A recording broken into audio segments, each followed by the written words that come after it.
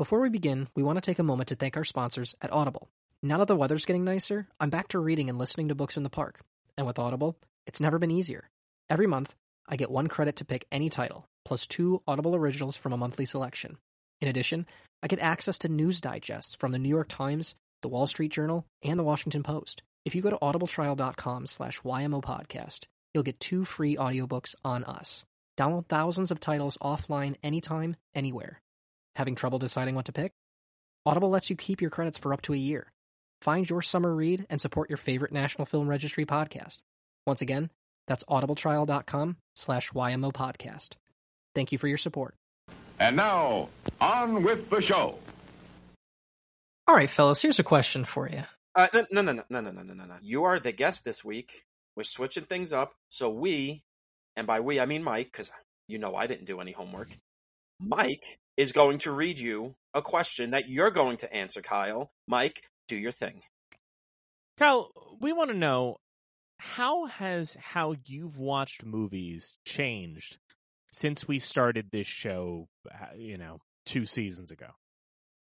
Admittedly, I don't know if it's related to the show or sort of this period we've been in without movies, but I would say that I'm a lot less zealous with my answers, I think, nowadays. Like, don't get me wrong. When I'm waiting for a movie I know is going to be good, I'm still there. I'm still in my Spider-Man costumes and stuff, right? But if I have an outwardly negative opinion of something or I don't necessarily understand it, I'm not inherently going to be quick to jump and say, okay, this is bad, or, oh, it's mid, or whatever, because I think ultimately there could be value for someone. And I think, if nothing else, I now get to try to figure out who that someone is.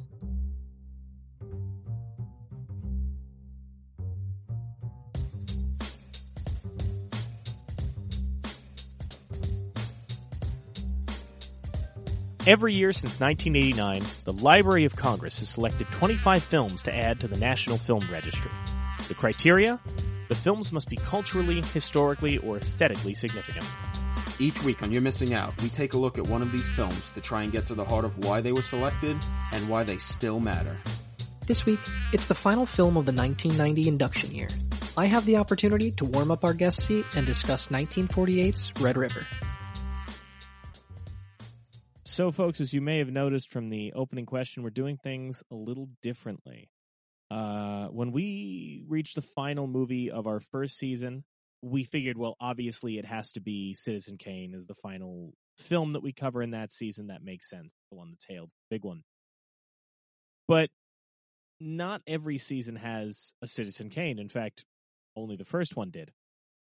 In this case, we were trying to think about, what should we end the season on? Should we try and find the biggest name we can? Should we pick the biggest movie we can? And we decided to kind of go the opposite direction with this. We thought it might be a fun way to wrap up our seasons going forward with just us. Just the folks you've been, in theory, listening to for the last 24 episodes. So, to shake things up a bit, rather than Kyle just jumping on here and there throughout episodes, contributing little things for which movies he's watched, we decided it's just going to be me, Tom, and Kyle.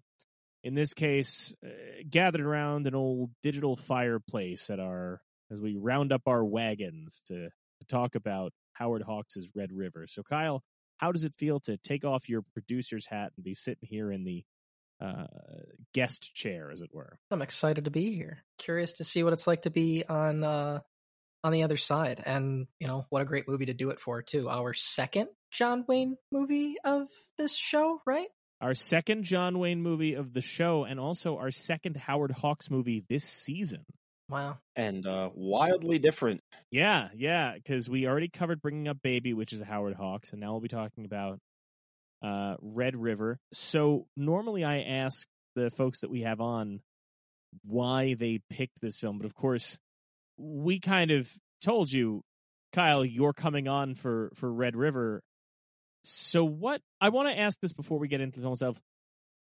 Before you watched it, what were you expecting from this movie? What was your kind of preconceived notions on what you were going into with Red River? I'm not Sure. Admittedly, outside of what we've tackled on the show, my understanding or my I guess I just haven't seen a lot of westerns, admittedly, just pure and simple, right? I grew up did not have a family that saw a lot of movies, so I sort of had to kind of get a sense of my own tastes, right?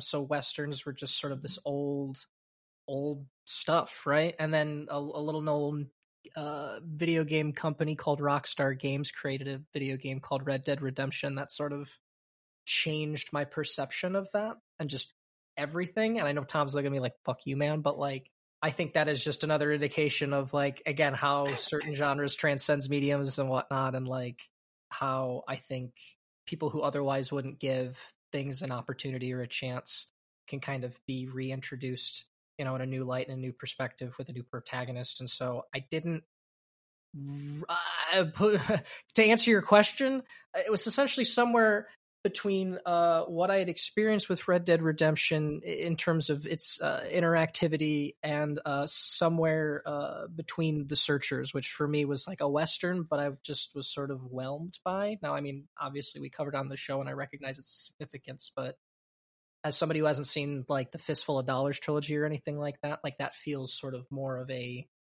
laid back film in comparison, if that's fair to say. Well, it's honestly, I think it's interesting you say that, and actually, kind of, I feel like stuff we've danced around and talked about on the show in the past is just like, with a lot of old movies, it's about reception or perception, accessibility, how you can get introduced to something. And I think a lot of times it's about keeping things alive. And however you find your way into something, it's always good to have an open mind. So like Kyle kind of getting opened up to this world through a video game, we may laugh about it, like, haha, whatever. But like, it is actually, it's a new way to get people into these things, because Red River's not on Netflix or anything. It's not a movie that's playing all the time. And if you don't have the parents or an older brother or uncle or family friend or whatever to introduce you to this shit, it's gonna be the things that actually come out while you're young and alive, where they talk about all these things that I watched and this movie and that movie influenced Red Dead Redemption, blah blah blah. It's a reason why whatever your feelings about Quentin Tarantino are, he's keeping cinema alive by saying, I took all these influences for this movie and blah, blah, blah, and I'll give you like a whole bibliography. So I do actually like that Kyle came with that answer. But quick thing. Obviously in this episode, I'm Thomas Dunson. Kyle is obviously Matt. Absolutely. Yeah. And you're Groot, right, Mike? Yeah. You're Groot. Tom, call me what I am. My whole life, I've been Cherry Valance, the guy who shows up and you go, is there something a little, about that guy? Getting a vibe. I mean, listen, maybe in other situations, but I think in this show, it's more of a case of you're the guy who does like all the hard work or whatever, and I'm the one that just constantly demeans you, and like it's just like, yeah, whatever, like just go feed everybody, fucking idiot. Listen, I don't Tom, care. in fairness, the last time I was at your place for a barbecue, you did stare off into the distance and go, beef to make them strong, beef to make them grow. I want to say, Tom, to your point about accessibility, another element of this is that there are Westerns, like Kyle just talked about, he's never seen the Fistful of Dollars trilogy, the Man with No Name trilogy, but said, well, I think compared to that, so he already has a perception of that. There are certain Westerns that we absorb through cultural osmosis, even if we've never seen them. The Sergio Leone films are that way. High Noon is that way, either because they have iconic titles, or, Good, the Bad, and the Ugly is an iconic title. You know that, even if you don't know anything else about the film. High Noon has some iconic imagery. The Searchers has some iconic imagery, so we absorb all that. A fascinating thing about Red River, unless you are a film person looking at lists of the greatest films, so if you look at any list of the greatest Westerns, Red River's going to be there. The AFI's top 10 Westerns of all time, Red River is there. Any conversation about great films, it's there. But Red River has not permeated the culture the way that other Westerns have. The first season Westerns we did, High Noon, The Searchers, those are, even if somebody hasn't seen all of it, they've seen that shot of John Wayne in the doorway, or they know Gary Cooper with the gun at his side. They know these things. High Noon is a well-known title. These things are well-known. Red River is a fascinating one because it is a great movie. It is one of the greatest Westerns, but it does not have the cultural cachet of something like The Wild Bunch or even Howard Hawks' other famous Western, Rio Bravo. Rio Bravo is arguably has more iconography associated with it, even though you're going to find few people who would tell you that Rio Bravo is a better movie than Red River. Well, I'm one of those people, God but damn. I do think Red River's a masterpiece. Yeah, but Red River's incredible, but jumping off of that, I do think it is because a thing we're learning even through 2 seasons of the show. I think Kyle would be able to say this, is that the Western is not even really. It's hard to even say it's a genre because it's so fluid, and all of the Westerns we've covered and will continue to cover and just talk about in general, they all are so different from one another. And I think the thing that makes Red River not as long-standing in the public consciousness or as influential or obviously influential, I'm sure there's, there's definitely some There Will Be Blood in this movie. Oh, there's some Star Wars in this movie too, and we're going to get into that. Well, yeah, but I think it's that this movie doesn't have, the structure, or it doesn't introduce a structure the way High Noon introduces this interesting real-time structure. The Searchers has this interesting structure. Rio Bravo, I mean, literally, how many genre movies after Rio Bravo just took that story and said, yeah, we're just doing Rio Bravo, but here. I mean, John Carpenter, almost every movie he's done is Rio Bravo, or at least ends in an assault on some compound, even fucking Halloween. And I mean, Assault on Precinct 13. You know who else did some incredible remakes of Rio Bravo? Howard Hawks. Howard Hawks, who just kept making it. But I also think, to that point, another element, and we talked about this, this is a nice little bookend, honestly, and we couldn't have planned it this way. When we talked about our first episode of the season was All About Eve. Yeah. And obviously that's a more famous movie, more famous title, won a bunch of Oscars. But when we talked about All About Eve many moons ago, we talked about why that hasn't permeated the culture in the same way some of the other films we talk about have, the same way Sunset Boulevard has. And it's because I talked about, I was trying to cut that trailer for the season, and there was just no iconic imagery from All About Eve. All About Eve isn't parodied or lampooned beyond Fasten Your Seatbelt, it's going to be a bumpy night. There's not a lot of recognizable iconography in All About Eve. So it doesn't survive the same way Sunset Boulevard has a lot of recognizable iconography. And I think Red River does not have, it has the same problem. It's a great movie that just does not have there's nothing I could do to spoof Red River that somebody would go, oh, that's Red River, or I could learn Red River that way, Not to say that this movie isn't a populist movie and a movie that isn't fun to watch, but I think this movie is a little more, I don't know, emotional. It's not about the action. It's not about, it's not a rip-roaring adventure. It's kind of depressing, where those other, it's kind of like the same way All About Eve. All About Eve doesn't have that murder noir structure that Sunset Boulevard has, that kind of propels you and has that easy to sit down and watch structure, where All About Eve is more about the characters and the emotions and the thematic heft, which is like this. There's violence in this. It ends in a nice little fist fight. There's the raid on the gambling camp or whatnot, but this isn't an action movie.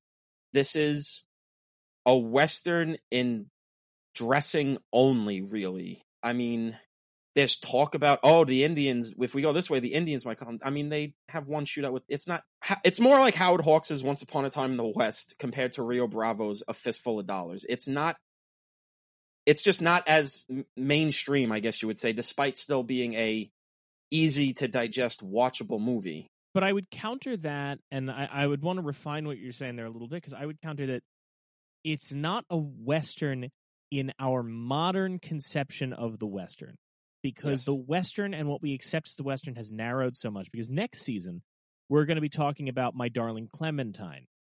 Yeah. And for a good long while, My Darling Clementine was the definitive Wyatt Earp shootout at the OK Corral, or gunfight at the OK Corral movie. Yeah. And now we have Tombstone, and every alpha male dude knows Tombstone. They don't know My Darling Clementine. And part of that, and I like Tombstone quite a bit, but part of that is Tombstone is a modern Western. It's a cowboy gun shoot 'em up Western. My Darling Clementine pointedly chooses to focus more on Wyatt Earp's romance, and the actual Doc Holliday gunfight stuff is secondary. The Western used to be a much more broad genre that could do a lot more things, and I think that in a way what happened is, the Western kind of was viewed as a little creaky. I mean, we're also looking at something where Red River is 1948. We're looking at, to me, the real start, because what year is Oxbow Incident? Oxbow Incident's around this time, I think.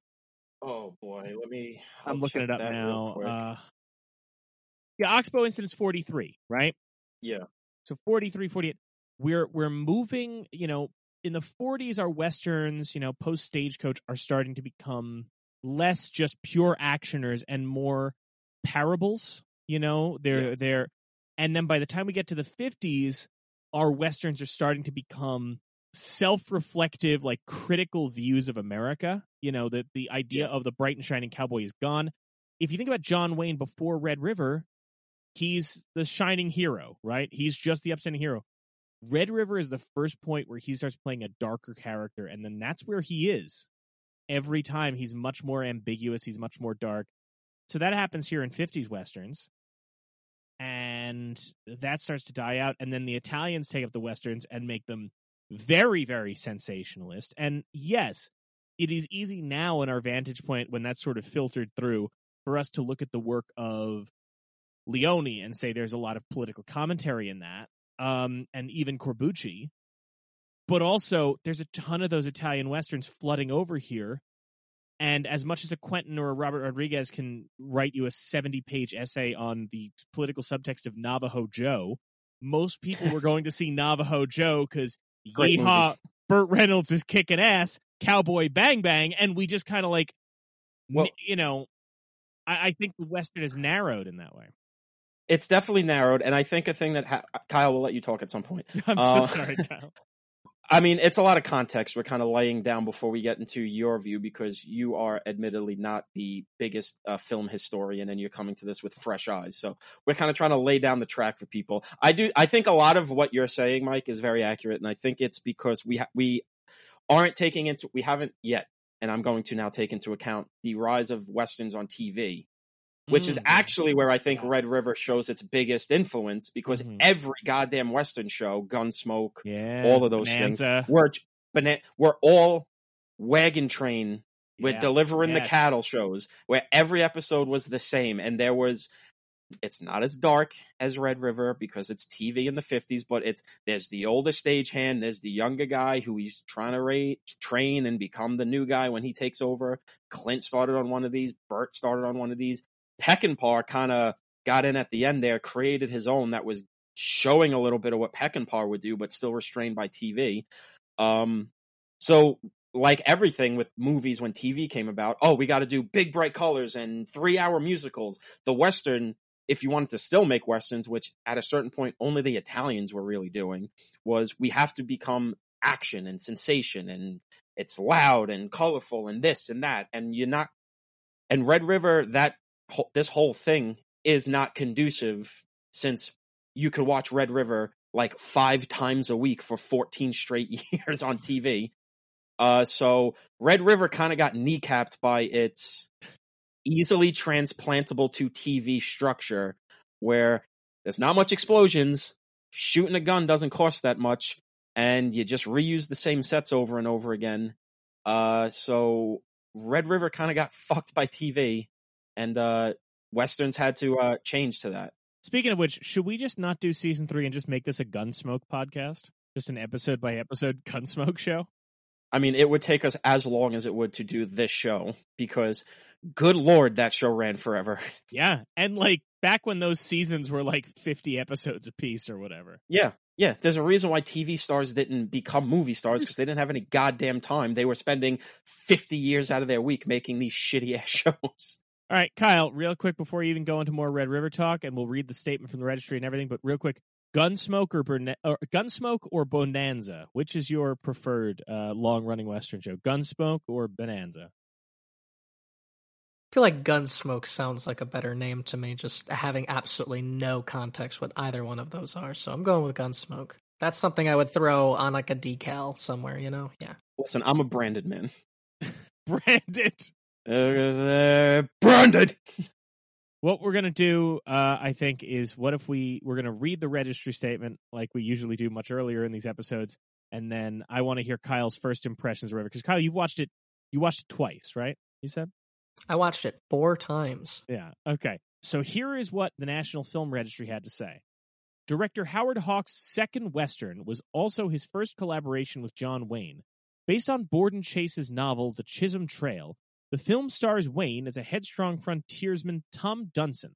On his way to seek his fortune in Texas, Dunson splits off from the wagon train with which he'd been traveling and leaves behind his fiancée. Not long afterward, Dunson and his companion, an old camp cook, Walter Brennan, see smoke on the horizon and turn back to find the travelers, including his fiancée, murdered in an Indian raid. The only survivor is a young boy, Matthew Garth, Mickey Coon, orphaned in the raid and subsequently adopted by Dunson. In time, Dunson becomes the most powerful cattle baron in the territory, but adult Garth, played by Montgomery Clift in his first film appearance, eventually rebels against Dunson's tyranny and strikes out on his own away from his vengeful mentor. Garth, leading his own cattle drive, becomes Dunson's most formidable rival. The film is distinguished by a stirring Dmitri Tiomkin score and black and white cinematography by Russell Harlan. The cast includes John Ireland, Joanne Drew, and both Harry Carey Sr. and Harry Carey Jr. Hawks reportedly spent $1 million over budget and several months over schedule, but the result was a $4 million hit. So largely a synopsis, and also mostly focused on the opening scene. I also is all of that correct? Is Red River his second Western? I thought it was Hawks' first Western. Am I getting it? I mean, that dude worked a lot. He probably made something beforehand. Are they talking about the Big Sky? What could they be saying was his first I'm getting thrown by that, and I'm getting thrown by. I guess this is technically Montgomery Clift's first. This was the first movie he shot, but it came out second because of the lawsuit. Yes, so is The Search comes out first, or does The Search come out? They both come out the same year. The Search and Red River, but I guess The Search comes out first. I thought I had it coming out second. I don't know what I'm doing. I'm so thrown by this fucking.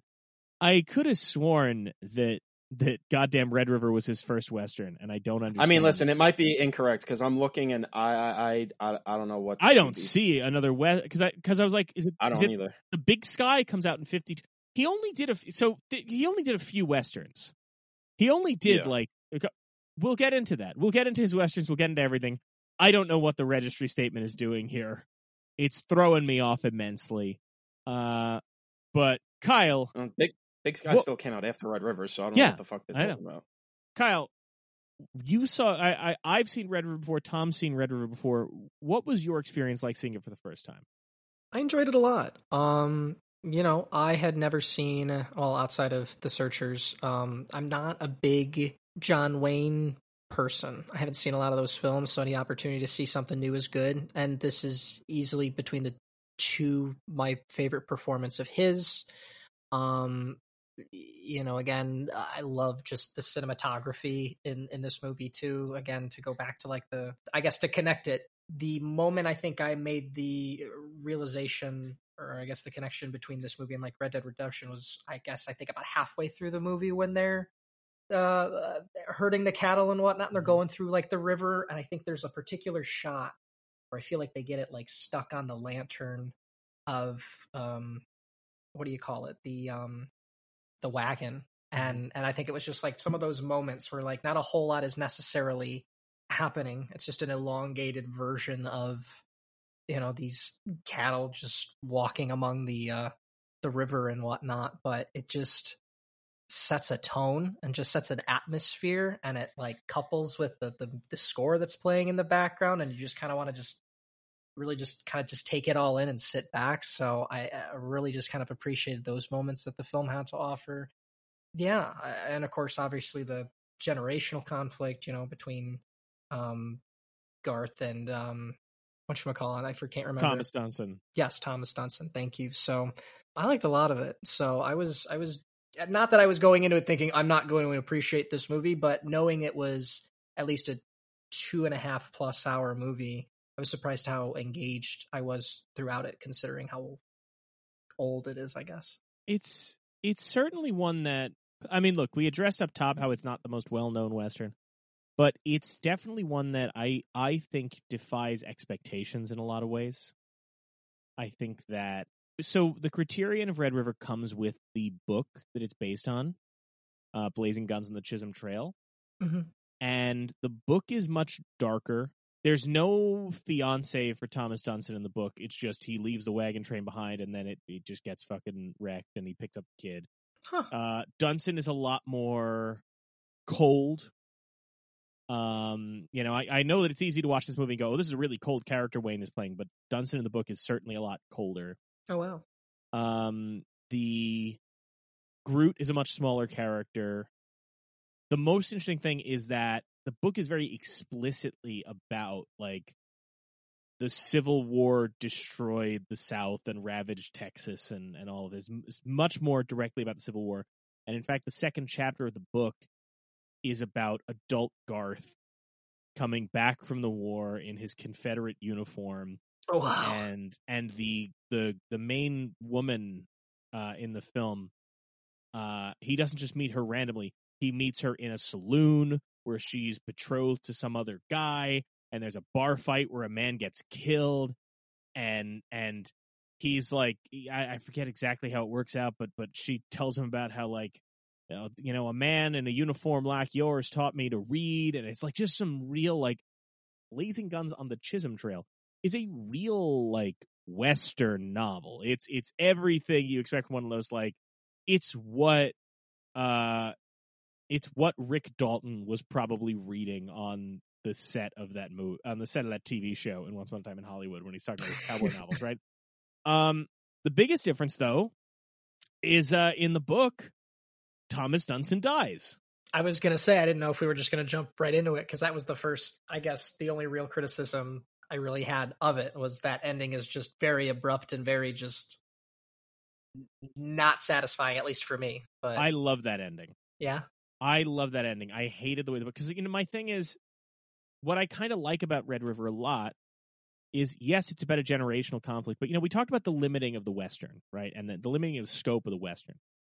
And when I bitch and moan on this show, as I often do, about, air quotes, tough guy movies, it's not about necessarily movies that focus on guys who are fighters or even guys who are killers or anything like that. It is this self-perpetuating cycle of misery that is just like, that is solely like, a guy being like, I'm mad all the time and there's nothing I can do about it.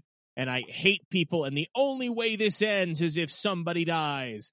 And I kind of love the fact that, this movie is about a generational conflict, and rather than perpetuating this constant, thing to basically be like, well, somebody has to die, it does resolve with these two guys who were about to kill each other actually going, oh, yeah, fuck yeah, you're right. Like, which really, I mean, when you think about it, is kind of how a lot of these relationships really resolve.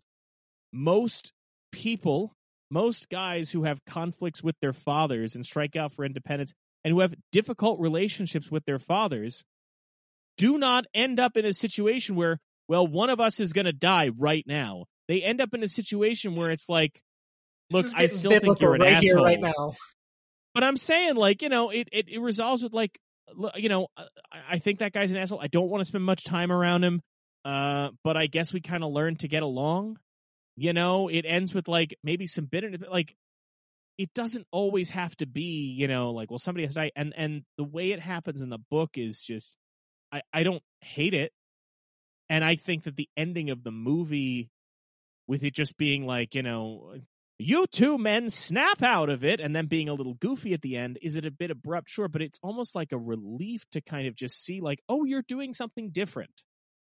It's not just like, well, for one of us to survive, the other must perish. It's like, yeah, holy shit, this got wild, and it kind of just levels out because, quite frankly, maybe I'm only speaking for me here, but like every one of us has stories in their family tree that if you go back, you would go, holy shit, that happened?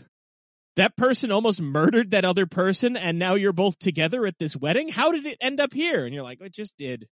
It's just how it is. I've said that, I think. Tom, what are your thoughts on the ending of the film? I think I fall in the middle of you guys in that I think both endings make sense. I don't think one is better than the other.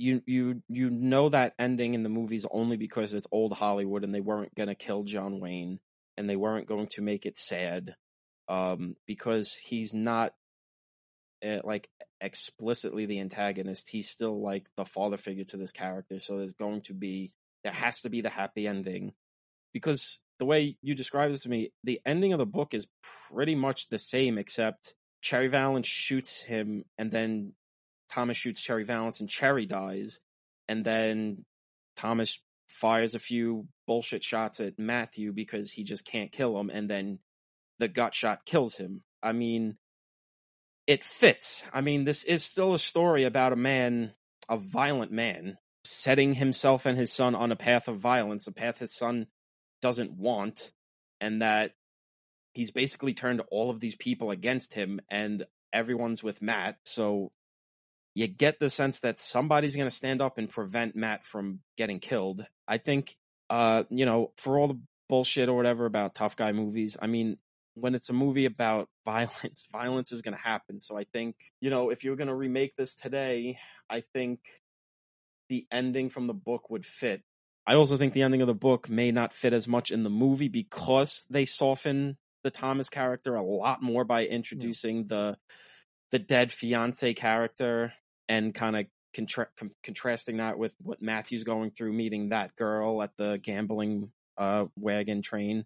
I mean, I think there's really no wrong answer. I think both would have worked, but I think it just goes to show the kind of the magic trick of an adaptation, and sometimes a change works, even if the original idea still works itself. Sometimes the happy ending, like Mike says, is a good ending too. You mentioned, I guess you mentioned too, because I guess I don't know the full extent of the book ending, but you mentioned that Cherry Valance is involved, which is more than what we get in this film. Well, we'll get into why Cherry Valance is allegedly not in this film much. Okay. And that has more to do with certain actors' on-set behavior, allegedly. Oh, boy. Or certain directors' proclivities towards a certain woman. Yeah. But also, maybe John Ireland was involved with more than just the woman on set, which I love. John Ireland sounds like a wild individual. I guess my thing with the ending and having an air quotes happy ending is it's the same way that, when we talk about the Marvel movies now, and a big complaint with most superhero movies now that you hear from people is they always kill the villain. That there's no solution other than to kill the villain. There's got to kill a villain, and every villain's got to destroy the world. You got to have a big opening in the sky. When Doctor Strange ends the way it does, the first one, with that, Dormammu I've come to bargain sequence, and he outsmarts it and he finds a resolution to the problem that is different. It felt so refreshing. It felt so incredible. And we still talk about that ending today. And I think that my thing with the Red River ending and that I found so refreshing is the fact that we don't normally get that. And I understand that violence is going to happen. I certainly recognize the violent genre is a violent medium, but I do appreciate that the resolution is an actual resolution. Because I feel like I struggle so few movies actually resolve with a resolution, with like an actual like, all right, there was a conflict and we have equitably solved that conflict. And I do think that, of course we enjoy stories about somebody who just digs in their heels and goes out guns a-blazing. But I feel like we get that so often now, and that's the only conclusion we get. That I was talking to Tom, and I won't say anything too specifically for anybody, but this will give it away a little bit, how there's 2 television shows, Breaking Bad and Better Call Saul, and how they choose to wrap up the stories of their protagonists. They go in very different directions, and I think that I find that immensely satisfying. I don't think that one show should have ended like the other or anything like that. I think that it's important to recognize there's other ways that stories can end, and I think that the same way that we kind of love High Noon for the fact that it ends in that very particular manner that is neither bleak nor cheerful. It's just kind of a melancholy that works for that movie. And obviously, we're talking about Howard Hawks. Rio Bravo is a rebuke of High Noon, but there doesn't have to be one way that these stories are told. Well, I mean, that's kind of what I was what I was saying is that this is the story where either ending could have fit. What the ending we got fits, where there is no murder, no shootout, blah, blah, blah, is because this is more the Better Call Saul of Westerns compared to Rio Bravo's Breaking Bad. This is a movie where there is no villain, there is no ticking clock. You couldn't end A Fistful of Dollars in the same way because there is a bad guy, there is a conflict that can only end in violence, and this is not a story where that ends. Better Call Saul wasn't about a fucking maniac who wants to be the baddest dude in the world, so obviously it's going to end in blood and mayhem. It's about a douchebag little con artist. This is a family intergenerational drama with 6 shooters, so it could have the ending that we got and fit. I think it's all just about what the inherent story you're telling is. A lot of Westerns which is what we got it before. A lot of Westerns aren't telling this kind of story where it can end in a calmer, more humanly resolute fashion. It's a lot of times, I mean, definitely more after this, like we were saying, how it started to get more action oriented. They're telling stories that are going to have to end in blood. And, it's definitely a thing where you do kind of wish to be a little more variety, even though it's still a very variety-filled genre, if you will. I don't know. I just think it's got the ending works because it's not like the other Westerns. I mean, it's just that's just kind of the way it is. That's the thing. I don't need every Western to end that way. I don't even need most Westerns to end that way. I just I find that refreshing. And that's the kind of thing about Red River in general to me is we were talking about, it's about an intergenerational conflict. It's when we were talking, Kyle, before you watched it the first time, I know that you were alluding to a lot of I don't really know Westerns and cowboy this. And one thing I said to you was, it's not really a cowboy movie. It's a movie about a father and a son, or an adopted son, father figure, that just happens to take place amidst cowboys. Yeah, that's the beauty of the Western. It's just it's a setting. It's an aesthetic. It's not actually like a story with one kind. It could be anything you want it to be. So I want to know, Kyle, because you're talking about your perceptions of preconceived ideas of the Western and John Wayne and all that. You also studied acting. That was kind of one of your focuses of study when you were younger, right? It sure was. I want to know, was this your first time seeing Montgomery Clift in a movie? Yes. Okay. I'm curious from your perspective. Think about the fact that one of the things you're getting in this movie is 1948. Now, Montgomery Clift isn't talked about as much anymore, which is a shame. He was one of our great actors. Died tragically young, and one of those early kind of method actors, one of those newer type of actors alongside of James Dean and that. I wanted to know from your perspective watching this, the interaction between old world actor John Wayne, very much, movie star actor John Wayne, versus the more method, emotionally driven Stanislavski, Stella Adler kind of, craft of acting performer that is Montgomery Clift. What was your impression of Clift, and kind of just, did that register to you when you were watching it that they were coming from different schools of performance? I mean, I guess. I mean, admittedly, I'm not as much or familiar with like the different crafts and like I guess sort of how you approach one of them. I am, I guess, more interested in I don't know, I guess just how serious people take the craft. Now, correct me if I'm wrong. John Wayne has sort of just stumbled into the craft, isn't necessarily grown from anything, hence sort of the apprehension between those two generations. Is that right? Yeah, I mean, by this time he'd been in movies for ages. He was he was in silent films that John Ford was making and all that. But by that, the film actors, especially coming out of the silent era, were very much not of that methody type. It was just show up, put on your costume, say the lines, that Laurence Olivier Dusty, it's called acting kind of thing. Yeah. I mean, I don't even know when Stanislavski publishes an actor prepares off the top of my head.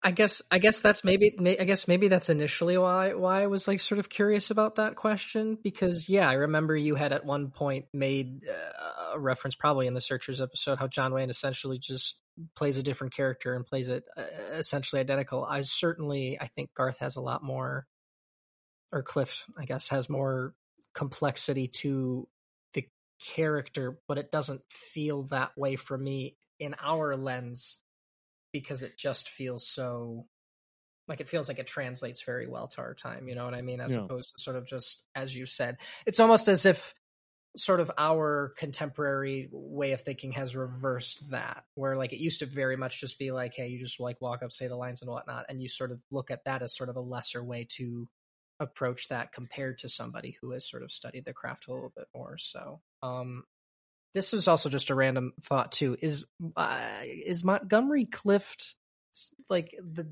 or at least I guess his actor sort of type? Is that sort of the thing that's lampooned by Hail Caesar and Alden Ehrenreich's character? Or am I just totally pulling that out of nowhere? Only a little bit. I mean, what Alden Ehrenreich is spoofing more so, because Red River's a serious Western, and sure. Clift, what Alden Ehrenreich's spoofing more is like the singing cowboys, is the beat picture guys. So Gene Autry, Roy Rogers, those kind of guys, where they were.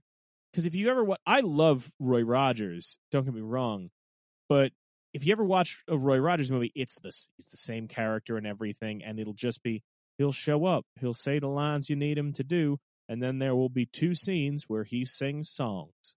Like, right? Am I crazy in thinking like that's the whole thing with Ehrenreich, right? Is he's a singing cowboy? I mean, that's right? the whole thing. It's not Montgomery Clift even at all, because Montgomery Clift's whole thing is, if you were going to pull any kind of thing from him, it's definitely like way further down the line. But he's more Kirk Lazarus than Alden Ehrenreich. He's the method guy that people would make fun of for taking it so seriously. And you ever just hear of acting, son? He's not I mean, he was apprehensive about taking this role because he was an actor. He didn't want to be in one of those Westerns.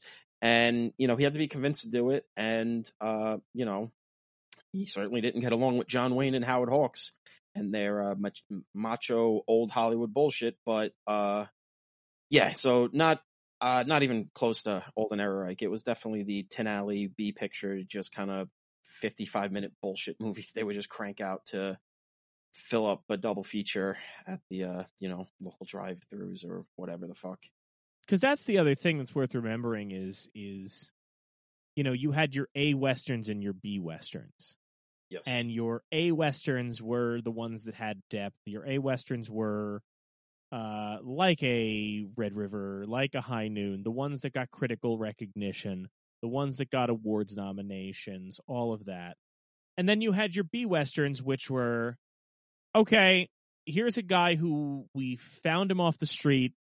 He maybe was an actual ranch hand or whatever. He looks good in a cowboy hat. He can competently hold a gun. He can ride a horse. And every couple months, you'll go to your local cinema and we'll give you a 60-minute movie where he beats the bad guys and we all go home. Like, that's Gene Autry, Roy Rogers, way earlier than that, like a William S. Hart, maybe even Harry Carey, I guess you could say. Harry Carey Sr., at least, was a lot of that. Randolph Scott, kind of. He's later. But he's later, you know. and he also had the benefit of kind of being in the American Sergio Corbucci's movies. Bud Bedecker elevated those B movies to something more important. And it's funny. It's also just funny that this is an A picture, and not that it's funny that's an A picture, but it's just like that John Wayne had to like go to the studio and be like, this is an A picture. Give us the budget to make it an A picture. Don't dick around right now. And just before we get off a cliff for now, I mean, I'm sure we'll talk about him later. Oh, yeah. Maybe my controversial opinion of those early Method guys who came in, him, Dean, Brando, all that, I kind of prefer Montgomery Clift. I don't know what to tell you. I kind of find him a little less obnoxious and a little less tick-driven than those other guys. You know, I kind of made mention on the Rebel Without a Cause that James Dean, you can even see just the like, oh, he's acting, and oh, he's just so emotional, and he's mumbling, and Brando's doing the mumbling thing. And I watch Clift in this, or in like I Confess, with notoriously not good with actors Alfred Hitchcock, like giving genuine, earnest performances that don't feel like just a collection of ticks that would get you an Oscar nomination if Todd Phillips directed it. Now, Tom, what can I just say? Can I just take a moment to say? So you're saying you like Montgomery Clift most of that kind of generation of method actors? Yeah. If only there was a movie where he played, I don't know, a spoiled rich kid in a film that's a parable about American class conflict and features an overwhelming crime story that focuses on injustice and how it justice favors the wealthy. If only there was a movie we'd be covering next season that is going to be I already got that Blu-ray in my collection. Next season, A Place in the Sun, folks, Tom is going to lose his mind if that's the case. Montgomery Clift's best performance, hands down. I mean, it's probably just me. Not to say that Brando and Dean aren't good. It's just one of those things where sometimes, even in their best performances, you just see the gears moving. You see those like mumbling, and it's just like, and Montgomery Clift's just like, he's not doing what John Wayne does, not even close. But he's just like, he's acting. He's just giving you a good human being performance. Like, this is just a guy. Like, there's no histrionics here. It's, I don't know. I'm pretty sure I'm probably the only person of the relatively few movie podcasts hosted by white guys who would ever make that bold claim. Although, to be honest, I'm pretty sure Quentin Tarantino would probably say something that crazy too. He's a fucking nut job. He would probably be like, yeah, Montgomery Clift, best performance ever made. Best actor of all time. Yeah. I love him. Great. I hear you. I have not seen any other Clifton films. I haven't really seen a lot of Brando films. Just this one performance. Again, I don't prefer him over Dean. I definitely like him over Brando. Brando has always sort of, I guess, been an actor for me that I've never really appreciated. Again, somebody who like is always associated with a craft, but sort of, I think we've even talked about that at a show. I think people who sort of look and want to study acting and are influenced by Brando take the wrong lessons from him. And so I don't necessarily think that is it's hard to say that is, to like, I don't know, criticize Brando for that, but it's hard for me, I guess, to sort of, I don't know, consider him in that similar vein, I guess. For me, I sort of have the opposite approach. Just him sort of kind of being almost more, I guess, in line with like a John Wayne sort of thing, that he did just sort of kind of show up and kind of approach things and like, whatever, and just happen to make things work. And I think that's sort of what perpetuates a lot of people into just thinking like, you walk up and say the line, right? It is just funny though that of those three guys that they all kind of like they represented like different phases, in that James Dean dies so young, so he's elevated to this icon status. Brando gave such great performances and changed the game, but then he faltered. Then he came back as an elder statesman. Then he became a joke, and then he died. But he gave so much great performances, lived such a long life, that people can still go back and say, "Oh, he was so great," even though he had his issues. Where Montgomery Clift falls right in the middle of, he doesn't live it as long as Brando. He dies young as well, not as young as Dean though. So he had his issues with alcohol and mental health issues and all that, and he died young. So he just kind of falls right in that middle place of, didn't die young enough to get the Forever 24 Forever 27, whatever the fuck Dean was when he died, and he doesn't get that elder statesman change the game thing that Brando did. So it's just it's just funny that like those three guys that changed with all the methods, Stanislavski, actor studio shit, really just they just represent different things. Like I don't know, it's kind of funny. Whatever. Well, and Tom, you're talking about mental health. We should also note with Montgomery Clift, especially because it factors into this film, a lot of his struggle came from the fact that he was a homosexual at a time where that was, he was. It was not, he struggled with that immensely, that he was gay and he didn't, and the challenges he had with that. I mean, Vanity Fair described his death as the long suicide of Montgomery Clift. Wow. And he dies at 45. He had told a psychiatrist he was a homosexual. He struggled with that. He had a lifelong friendship with Elizabeth Taylor because he was confessing to her those feelings. And she apparently tried to seduce him, as though to try and be like, maybe we can fix this, and it didn't happen. But he was a mess because of that, and I think that factors into this film. I mean, because there is certainly, and I hate to be one of those. There's nothing I find more annoying in contemporary literary or art criticism than the fact that we feel the need to project onto any time two men show any kind of connection or intimacy in a work that we go, well, they must be gay. But this movie is just chock full of gay subtext you barely have to dig for. There is absolutely a queer reading of Red River, whether or not Hawks wants to say there is, and whether or not Hawks meant there to be.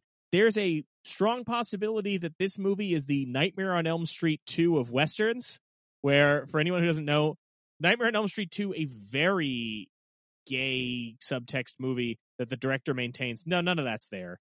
And Hawks apparently, Hawks denied it until the day he died, but the fact that they edited this movie to take out more of that stuff, and what we got is like the barest minimum of the gay shit that survived this movie. It's like, okay, he may not have known it going in, but once he saw the dailies and saw it cut together, he said, oh no, I made a movie about the gays. Whatever do I do? I mean, we'll get into, there's absolutely a queer reading of this film that is about a father accepting his gay son.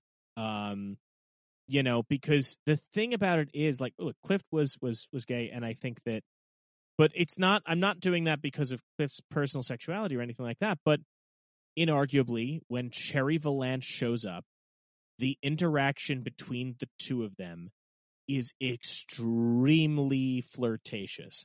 There's no argument there. There's the exchange they have. I wrote it down because it's just something to behold. When they're both shooting their guns, and Cherry Valance just goes, "Let me see it. You want to see mine? Only two things better than a good gun: a Swiss watch or a woman from anywhere. You ever seen a Swiss watch?" Like, just that pause alone. Now, there's allegations we should touch on now that John Ireland, who plays Cherry Valance, was potentially, let's see, I jotted this down. So apparently John Ireland was having an affair with Joanne Drew on set. Ireland and Drew ended up getting married, and Hawks was also trying to get with Drew and did not win that. Apparently Hawks later called Chase. Oh, I'm sorry. Let me see. So Borden Chase was the one who claimed that John Ireland's Cherry Valance was cut from the film because of jealousy, romantic jealousy on the part of Howard Hawks. Howard Hawks would later claim that Borden Chase was an idiot, heavy drinker, and philanderer who didn't know what he was talking about. And the real reason he cut Ireland's scenes was because the actor was, quote, always getting drunk, stoned on marijuana, and losing his hat and gun. But there's many, many allegations about who John Ireland was sleeping with on set, including Montgomery Clift, has been heavily speculated. But even if that's not the case, there's a lot of homoerotic stuff in Howard Hawks' work to begin with. that can't. I mean, we talked earlier this season about bringing up baby and the inclusion of the line. I just went gay all of a sudden, right? Which we talked about, like he had to know what that was. Then there's also there's a very direct gay joke in Gentlemen Prefer Blondes, because you have that sequence where Jane Russell is singing about why don't any of these men want me, when she's in the gym. It's all these muscular men, and she's talking about how hot they are, and all the muscular men are interested in are looking at each other and lifting weights. Like it's in there. So it's a very, I say all that to say, like, it's there. It's absolutely there. Listen, in this film.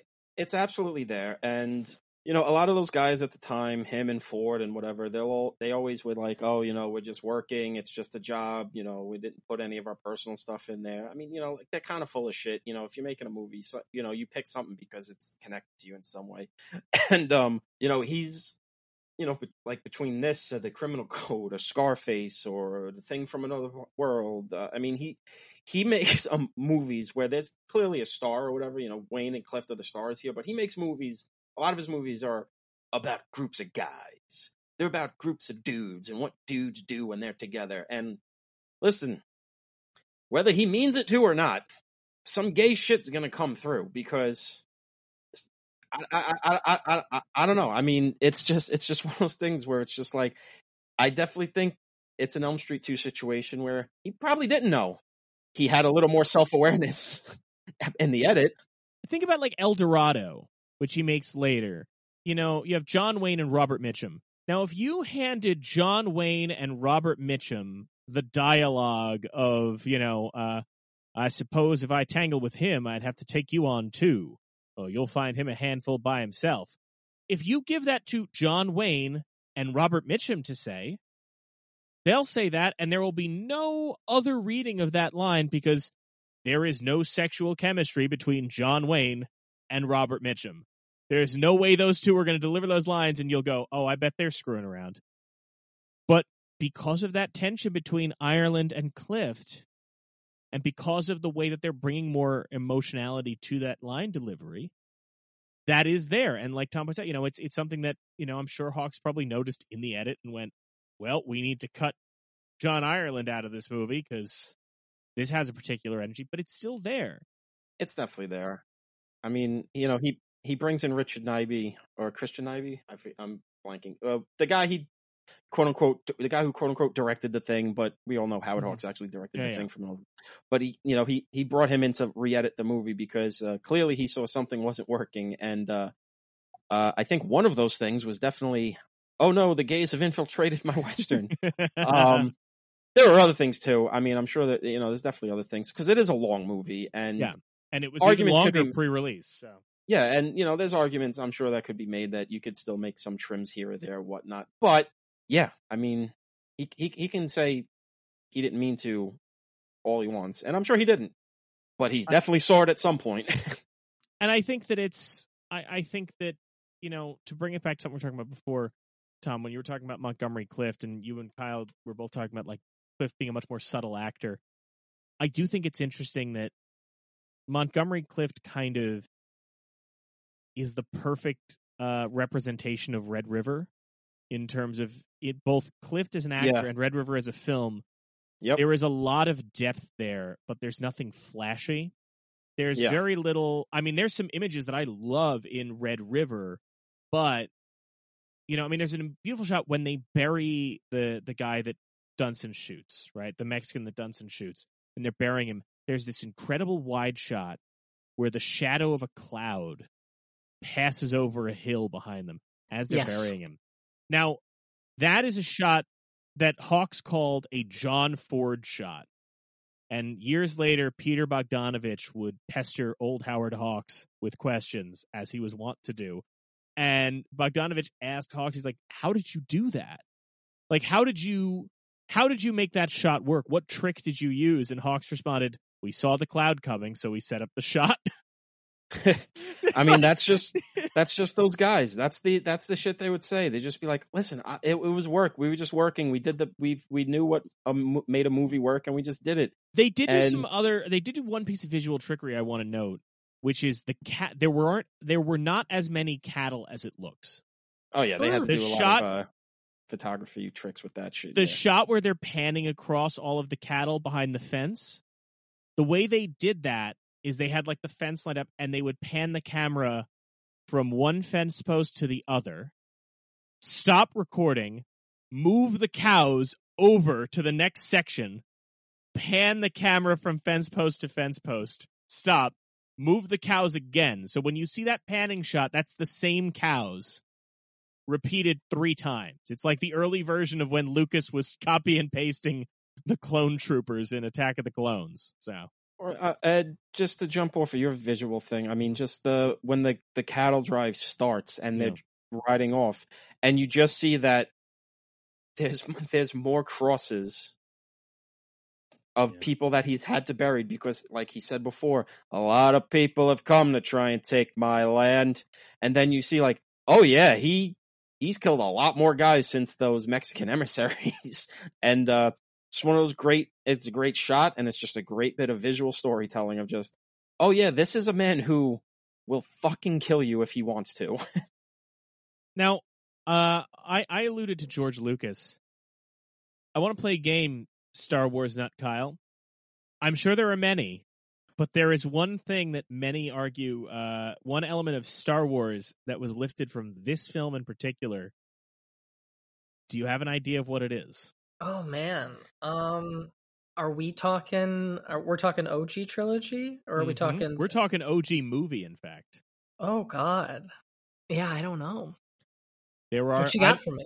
I don't think Lucas has ever confirmed it explicitly, but there are many who contend that when Wayne shoots the Mexican emissary off the horse, Yes, claiming that he did it because he could see in his eyes he was going to draw the gun, and has that crack about pretty unhealthy job. Is that the Han shot first? That is. There are many under the conclusion that Han shot first comes from that. I think on the Wikipedia page for Red River they link to Han shooting first from that. Because that is like, I mean, look, a lot of Lucas's influences were older films, were Westerns. Han Solo in general is a cowboy character, is a John Wayne character. But that moment, and I think that's maybe why people get so mad about the Greedo shooting first edit, is that the original appeal of Han shooting first is what makes that Red River scene so good, which is it's not, oh, I shot the guy because, I felt like shooting him. It's, no, I'm so experienced at this point, I can tell that this guy's a threat. I can tell he's going to draw it before you see his hand move. And that scene, I think, is so crucial, too, for the rest of the movie, because when we first meet Dunson, he knows what he's doing. He is sure enough that guy's going to shoot, and he's confident enough in his claim over the land that he takes him out, but he still gives him a proper burial. But then as the movie goes on, that instinct becomes paranoia. And he's now, he's ready to kill a guy, He's ready to kill a guy, and Cliff basically gives him a non-fatal wound just to spare him from Thomas's cruelty. I think that, and that of course all comes from one of the things that struck me on my most recent viewing of this, and it's an elementary thing, but it struck me, is that the Cliff's character is coming back from the Civil War. He's coming back from the war, but for all intents and purposes, Wayne treats him the way that like a parent treats their kid who's come home from college, which is like, oh, big man, you got your degree and now you know what you're doing.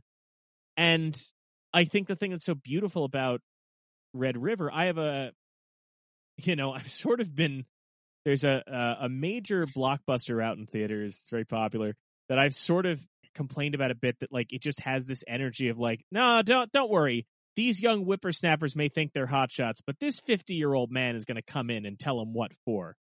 And what I love about Red River is that it is a movie targeting those older people in a way and kind of telling them like, no, have some introspection. You're freaking out because you're feeling a loss of control. It's like we were talking about with Dodsworth. How Dodsworth has that scene where he's freaking out because it's like, well, no, I know things. Why don't you want to listen to me? Thomas Dunson is Dodsworth in this film, except instead of Dodsworth going, I hate my son-in-law, I'm getting on a boat again. This would be like if Dodsworth decided to grab a 6-shooter and go running through his mansion. Dunson takes it to a much greater extreme. And, I think that that's so great. I think that moment at the table when Wayne is talking and he talks about, I built something and I'm not going to be around forever, right? That moment hits me because it lets him be vulnerable and it lets him admit what this is really about. And I think that, when I talked at the top about, air quotes, tough guy movies, part of the problem is they don't let these people be vulnerable. When we did High Noon on season 1, I said one of the things I love about High Noon is that he's scared at points. Yeah. I want my heroes to be scared. I want them to be sad. I make a crack sometimes about like too many action or genre movies now pay lip service to emotions by just having a character go, I'm sad my wife died, and moving on. And this movie really leans into that and allows us to feel why these characters are acting the way they do, and not necessarily rationalizing their emotions, but acknowledging that they're being guided by them, and that Wayne is near murderous to the point solely because he's fighting against the passage of time and he's fighting against a loss of control, and that's a thing that's true on the Chisholm Trail in the cowboy days. That's true today. That's a theme that pervades so much, and I think that. I think this film handles that with a lot more grace and dignity than other movies do. I think Westerns used to be able to do that, too. I mean, I love the ending of Shane, which we'll cover in a future season. And I think a lot of movies Tom can attest to this, too, how many movies have the ending of the main character who's a big shoot-'em-up guy walks away because he's like, you know what, this girl in this town, they're better off without me. I'm such a mess. That's an ending in everything. But yeah, I think very rarely does a movie that does that ending understand what Shane understood, which is he needs to be genuinely sad about that. When Shane's talking to that kid and telling him, like, there's no living with a killing, it changes you. Like, you need to actually feel that he is miserable about the fact that he's walking away. A movie that Tom and I both love, Tom loves more, but like Streets of Fire works because Walter Hill understands why Shane ends the way it does. I think too many movies don't get why Shane ends the way it does. I think too many movies do not get that Thomas Dunson is an old man losing control. I think if this were made today, Thomas Dunson may be an unstoppable murder machine, as opposed to part of what I love. One of my favorite images in this movie is Dunson. It's John Wayne walking with his hand on his side, his gun in his other hand, just sloping and desperately trying to walk over to Montgomery Clift when they're about to have that shootout and then the fist fight, because he looks pathetic. Yeah. It's not cool. It's not badass. It's not any of those things. You're just looking at this guy and you're like, he's so driven by hate. And look at what it's done to him. I just think that image in that scene is extraordinary. Which, I think is the flip side of that coin is executed pretty perfectly in Unforgiven, Yeah. In that there's kind of that almost relationship with Clint and the young kid that joins, and he's a big talker. Oh, I'm this, I'm that. And Clint's like, yeah, I was that when I was a kid. I really bad. I didn't like being that. And that the movie kind of just, its saddest thing is just like, he's always going to be that guy. Yeah. That the saddest thing is that for all his want and needs and trying to be a good guy, it's just, he is a man of violence. And this is like the one time in his life that his violence is going to be wrought for something good. But even he knows it's like, deserve's got nothing to do with it. I'm killing you just because I'm a killer. Like, if I wasn't a killer, I couldn't have come in here and killed everybody. And so maybe one example of a movie after Red River that is explicitly in conversation with Red River. Yeah. Clint Eastwood knew what he was doing. I feel like we do before we move on to other things, which I don't know how much longer we're going to talk, but I just feel like I wanted to get into.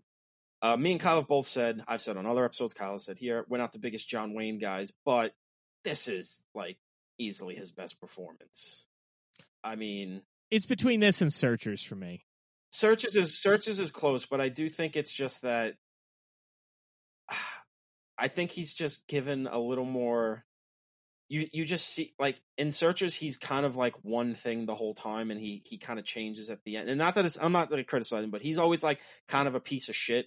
Where in this, like, you see the humanity, the ebbs and flows of he has his good moments, he has his bad moments, he's gonna kill his fucking son, but then like he kind of is able to laugh about it at the end with his, like, I just think, I mean, this is literally the movie that John Ford said, I didn't know the big son of a bitch could act.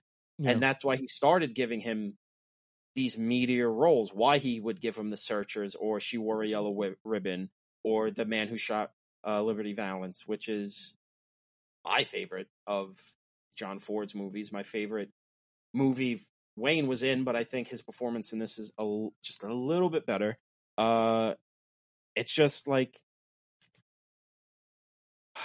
it is just like you could see something there. Like Wayne could do something if he would push himself, and he pushes himself a little bit after this. But you just see like those little glimmers of just, ooh, if he would just not have such an ego about being the movie star, there could have been some more interesting things in his path. I don't know. But great performance by John Wayne. It's, even for non-fans like me and Kyle, it's kind of undeniable that he helps anchor this movie with his psychotic drive to have a legacy. Speaking of Kyle, I really want to, I mean, besides what you, I'm sure, have taken notes on, I want to know, what did this film, how do I put this? Once you sat down and watched it and came away from it, what struck you the most about this particular film when you watched it the first time? I think it was the cinematography. I think, like, in a similar vein of something like, I don't know, something like maybe The Revenant, where like you don't necessarily remember that film for its story, or the story isn't the highlight. It really is that 2-hour plus journey of Leo fighting a bear and freaking, just those set pieces, I guess, that the camera, I guess, creates. And I think the cinematography in this movie also did a similar thing. You talked about the cattle, which I didn't even know about, which is awesome, but really making you feel like that journey across states and whatnot, and really, I guess, like making that just as essential to driving the story as the actual relationship building between the characters. And before we move on to any kind of Sure. Oscars, what are I want to make sure we give the floor to, I know you said you took notes. What are some of the points that you want to make sure we address? What are some questions you want to raise? Anything like that, if there is anything, that hasn't already been touched on. But honestly, I mean, you got most of them. Tom managed to put the quote related to the "didn't know the son of a bitch could act." Yeah. I wanted to make sure to cover that. The only thing I think maybe we didn't acknowledge, or rather, I think you had mentioned earlier, Mike, that one of the reasons we don't think about this movie necessarily is it didn't permeate the culture in comparison to its, Western contemporaries and whatnot. I remember doing my research about this, and for whatever reason, and given that you are, sort of our film merch guy, to say the least, comparatively I know where this speaking, is going. Yeah. This film does have a piece of, I guess, iconic merchandising tied behind it, and I was wondering if you'd be able to sort of expand on that a little bit, because I know what it is, but I don't understand why that in particular is sort of the. I mean, you're talking about the Red River D belt buckle? We sure are. Yeah. So it was something where Wayne and Hawks exchanged belt buckles, just as like a, you can call it a wrap gift, a sign of respect, whatever you want, but it's something that Wayne sported in this film, and then Wayne would go on to wear in a number of other movies, including other Hawks movies. Because as we noted, Hawks doesn't make a lot of Westerns. He makes Red River, and then it's Red River, The Big Sky, which does not have John Wayne in it, Rio Bravo, which Tom alluded to earlier, we'll be covering on a future season of the show, El Dorado, which is essentially a remake of Rio Bravo, but it's John Wayne, Robert Mitchum, and James Caan, and then Rio Lobo, much later, which is just a real bummer of a movie. But John Wayne's in that as well, another Rio Bravo kind of remake. But he wears this Red River D belt buckle in all three of those films, as well as Hatari, another Hawks film that isn't a Western, but feels like one. He wears it in Circus World, North to Alaska, and McClintock. And it just became this kind of piece of iconography. I mean, you know, we talked on Rebel Without a Cause about James Dean's red leather jacket. And I think for Wayne aficionados, the Red River D belt buckle is that. And it was reproduced a number of times, and it was a collector's item for a while. And now you got to search eBay for it if you decide you want one, and I'm not paying that much for one from what I found there. But it's just a piece of film iconography associated with Wayne. And I think, you know, obviously John Wayne represents a lot of things. You know, good and bad for a lot of people. He's back in the zeitgeist again as we record this, as somebody debunked the famous urban legend about there's the famous urban legend that when Sacheen Littlefeather accepted her Oscar, John Wayne needed to be held back by 6 people, otherwise he'd run out on the stage and clock her. And then I'm forgetting the name of the reporter, but somebody pointed out, like, not only is there almost no verbal record that happened, but also there's footage of him backstage shortly thereafter, just very genially going, yeah, Brando doing Brando. I'm not going to comment on that. And so, the fact that at the time he had one lung and was suffering from stomach cancer, and he was a 60-year-old debilitated old man. Yeah. So what was it? 6 people, and by 6 people we mean 12 kids stacked on top of each other with trench coats having to hold them back. But it's a complicated thing with Wayne. But I think that belt buckle represents something to a certain number of people. Now that I'm thinking about it, hang on, I just hit me. Are they counting Viva Villa as a Hawks Western? Because Viva Villa is a Wallace Beery Western that Hawks worked on, but it's credited to Jack Conway as a director. Maybe that's what they mean by his first Western. I don't know. It's bugging me. Maybe they are. I don't know. But as we often do, and this is our final movie of the season, so this is our final time this season getting to play this game. Kyle, did you actually do research on what this was recognized for or not recognized for, or no? I have, put it this way. There are 2 questions that we ask. I know the answer to one of them. Which I guess... Are there 2 questions we ask? Okay. Well, I'll see what you mean. Tom and Kyle, if you don't know, how do you think Red River did at the Academy Awards in its year? Interesting. I'm going to say nominated for picture, director, and screenplay, and cinematography. I'll say cinematography. So I'll say 4 nominations. I don't think it won any. Now, Kyle, did you know this, or do you have a guess yourself? If I remember correctly, I believe it won 2, but I don't remember which 2. You do not remember correctly. And also, Tom is not correct. So let me tell you, it was not nominated for Best Picture. The nominees that year were Johnny Belinda, The Red Shoes, The Snake Pit, a film we covered earlier this season, The Treasure of the Sierra Madre, and the winner, Hamlet. Tom said it was up for Best Director. It was not up for Best Director, which we know went to John Huston. We discussed that. It only received 2 nominations. It was nominated for Best Motion Picture Story, which, remember, they didn't have original and adapted screenplay then. Instead, they had Best Motion Picture Story and Best Screenplay. It was nominated for Best Motion Picture Story, but it lost that to The Search, which, as we noted, was Montgomery Clift's screen debut because Red River got delayed. So it is a different Montgomery Clift movie, which Clift was actually nominated for Best Actor for The Search. And Red River was also nominated to Best Film Editing, but lost to The Naked City, which is also in the registry and will be a film we cover soon. So that is, that is how it fared at the Oscars. And this was our first time doing an episode all by our lonesome. This was Kyle's first official time being a guest on the show, other than the time we did a practice run before we launched it. Kyle, do you have any closing thoughts on the motion picture Red River?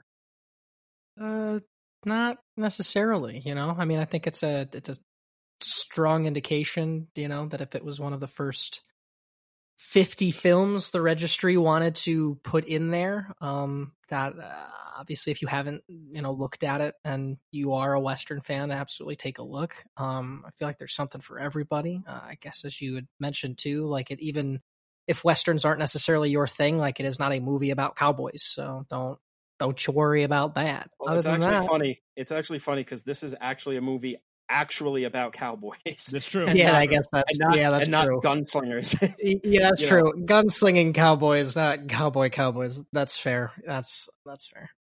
Yeah, I mean, again, just like you had noted, I do feel like at the end of the day, they really wanted to look at it more for, I guess, like just the world that they built and the time that they had to work with and whatnot. So I think people should seek it out if they haven't, obviously. Before we cut away, I do want to mention one thing because we referenced that this movie was shelved for 2 years because of a lawsuit. Howard Hawks said that this movie was a blatant copy of his movie, The Outfit. Outlaw. Is that the Outlaw? The Outlaw. The Outlaw. The Outlaw. Because Hawks had worked on The Outlaw, so.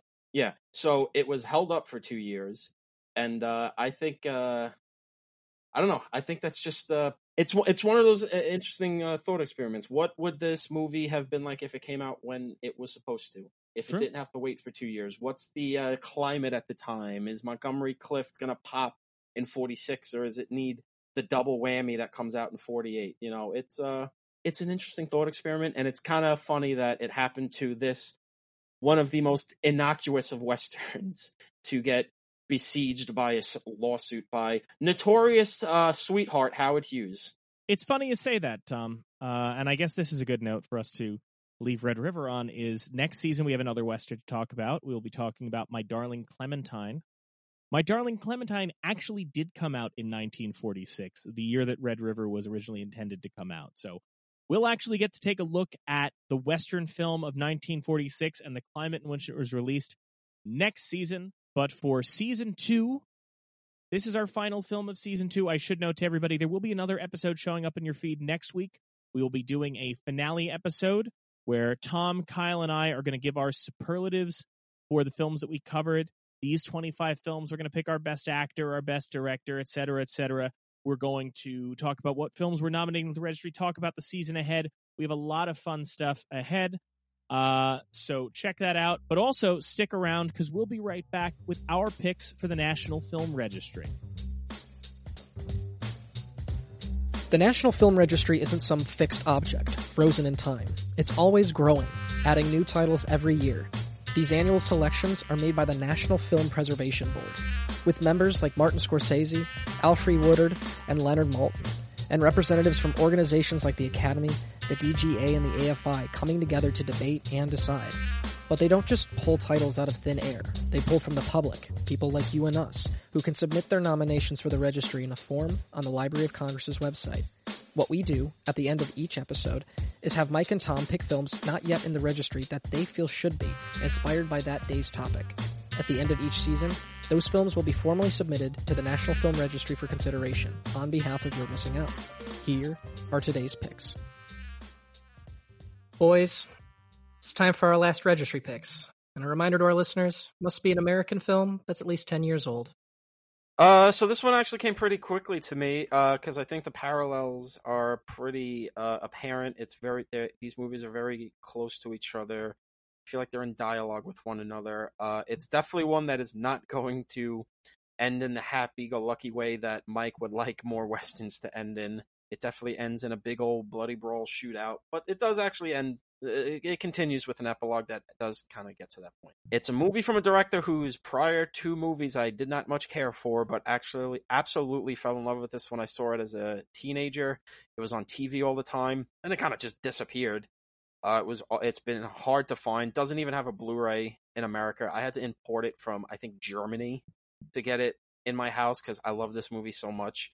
It's a movie about a bunch of cowboys trying to herd some cattle across the country, but they get into some trouble with a local town's just cattle baron, and hijinks ensue. I think it's one of the most gorgeous westerns of the last 30 years.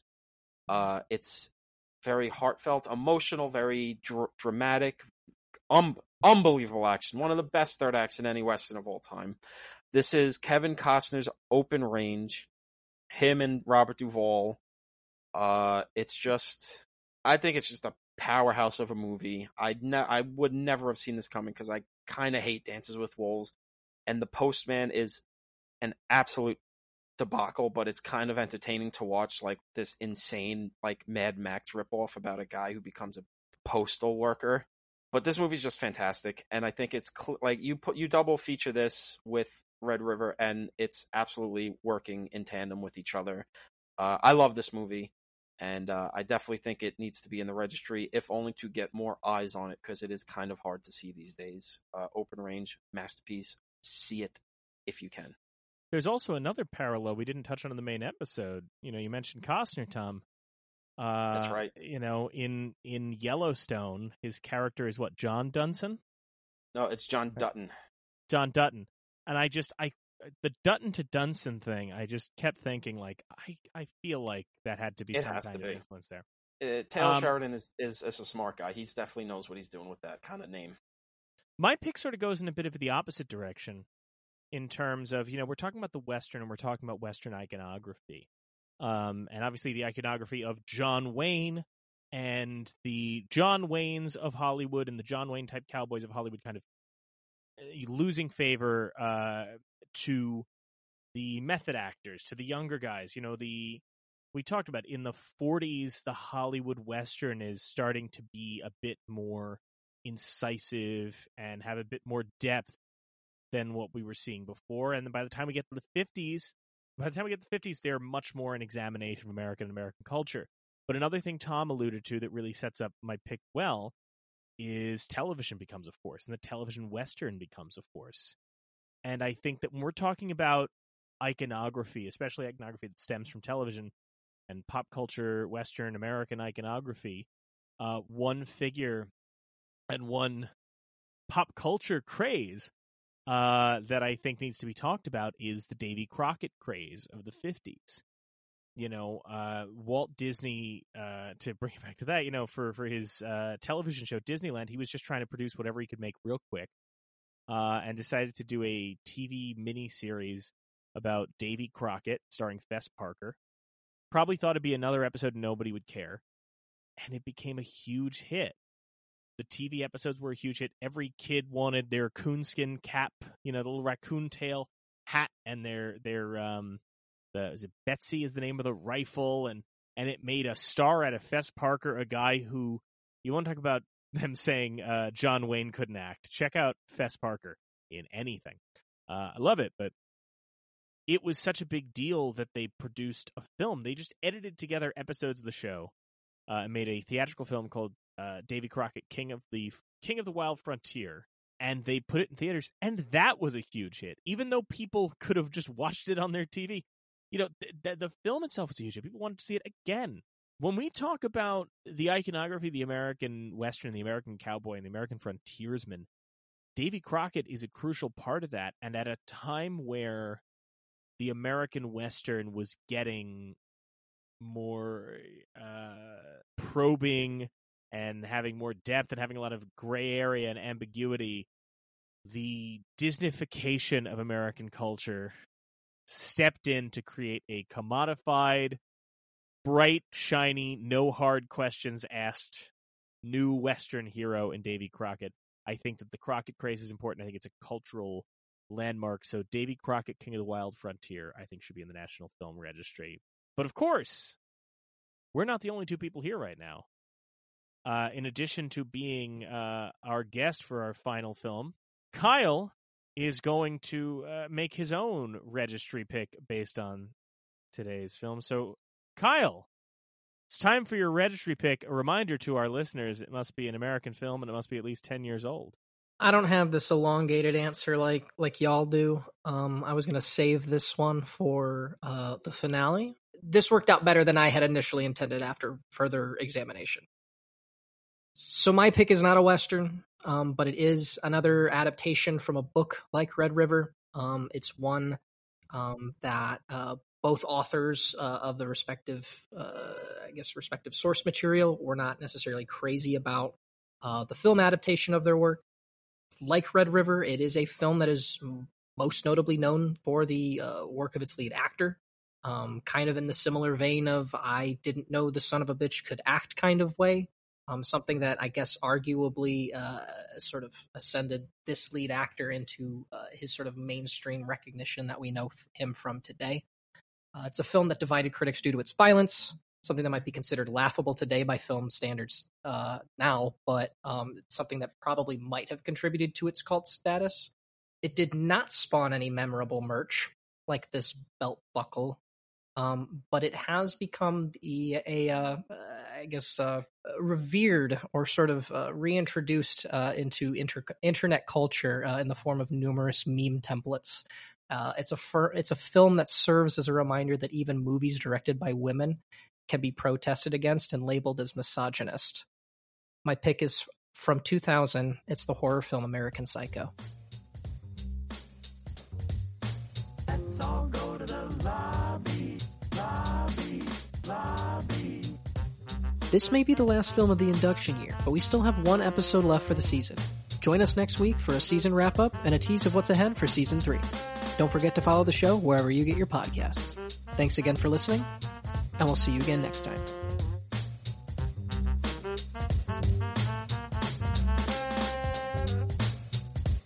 Here on You're Missing Out. They honor movies of historical, cultural, or aesthetic importance on the National Film Registry.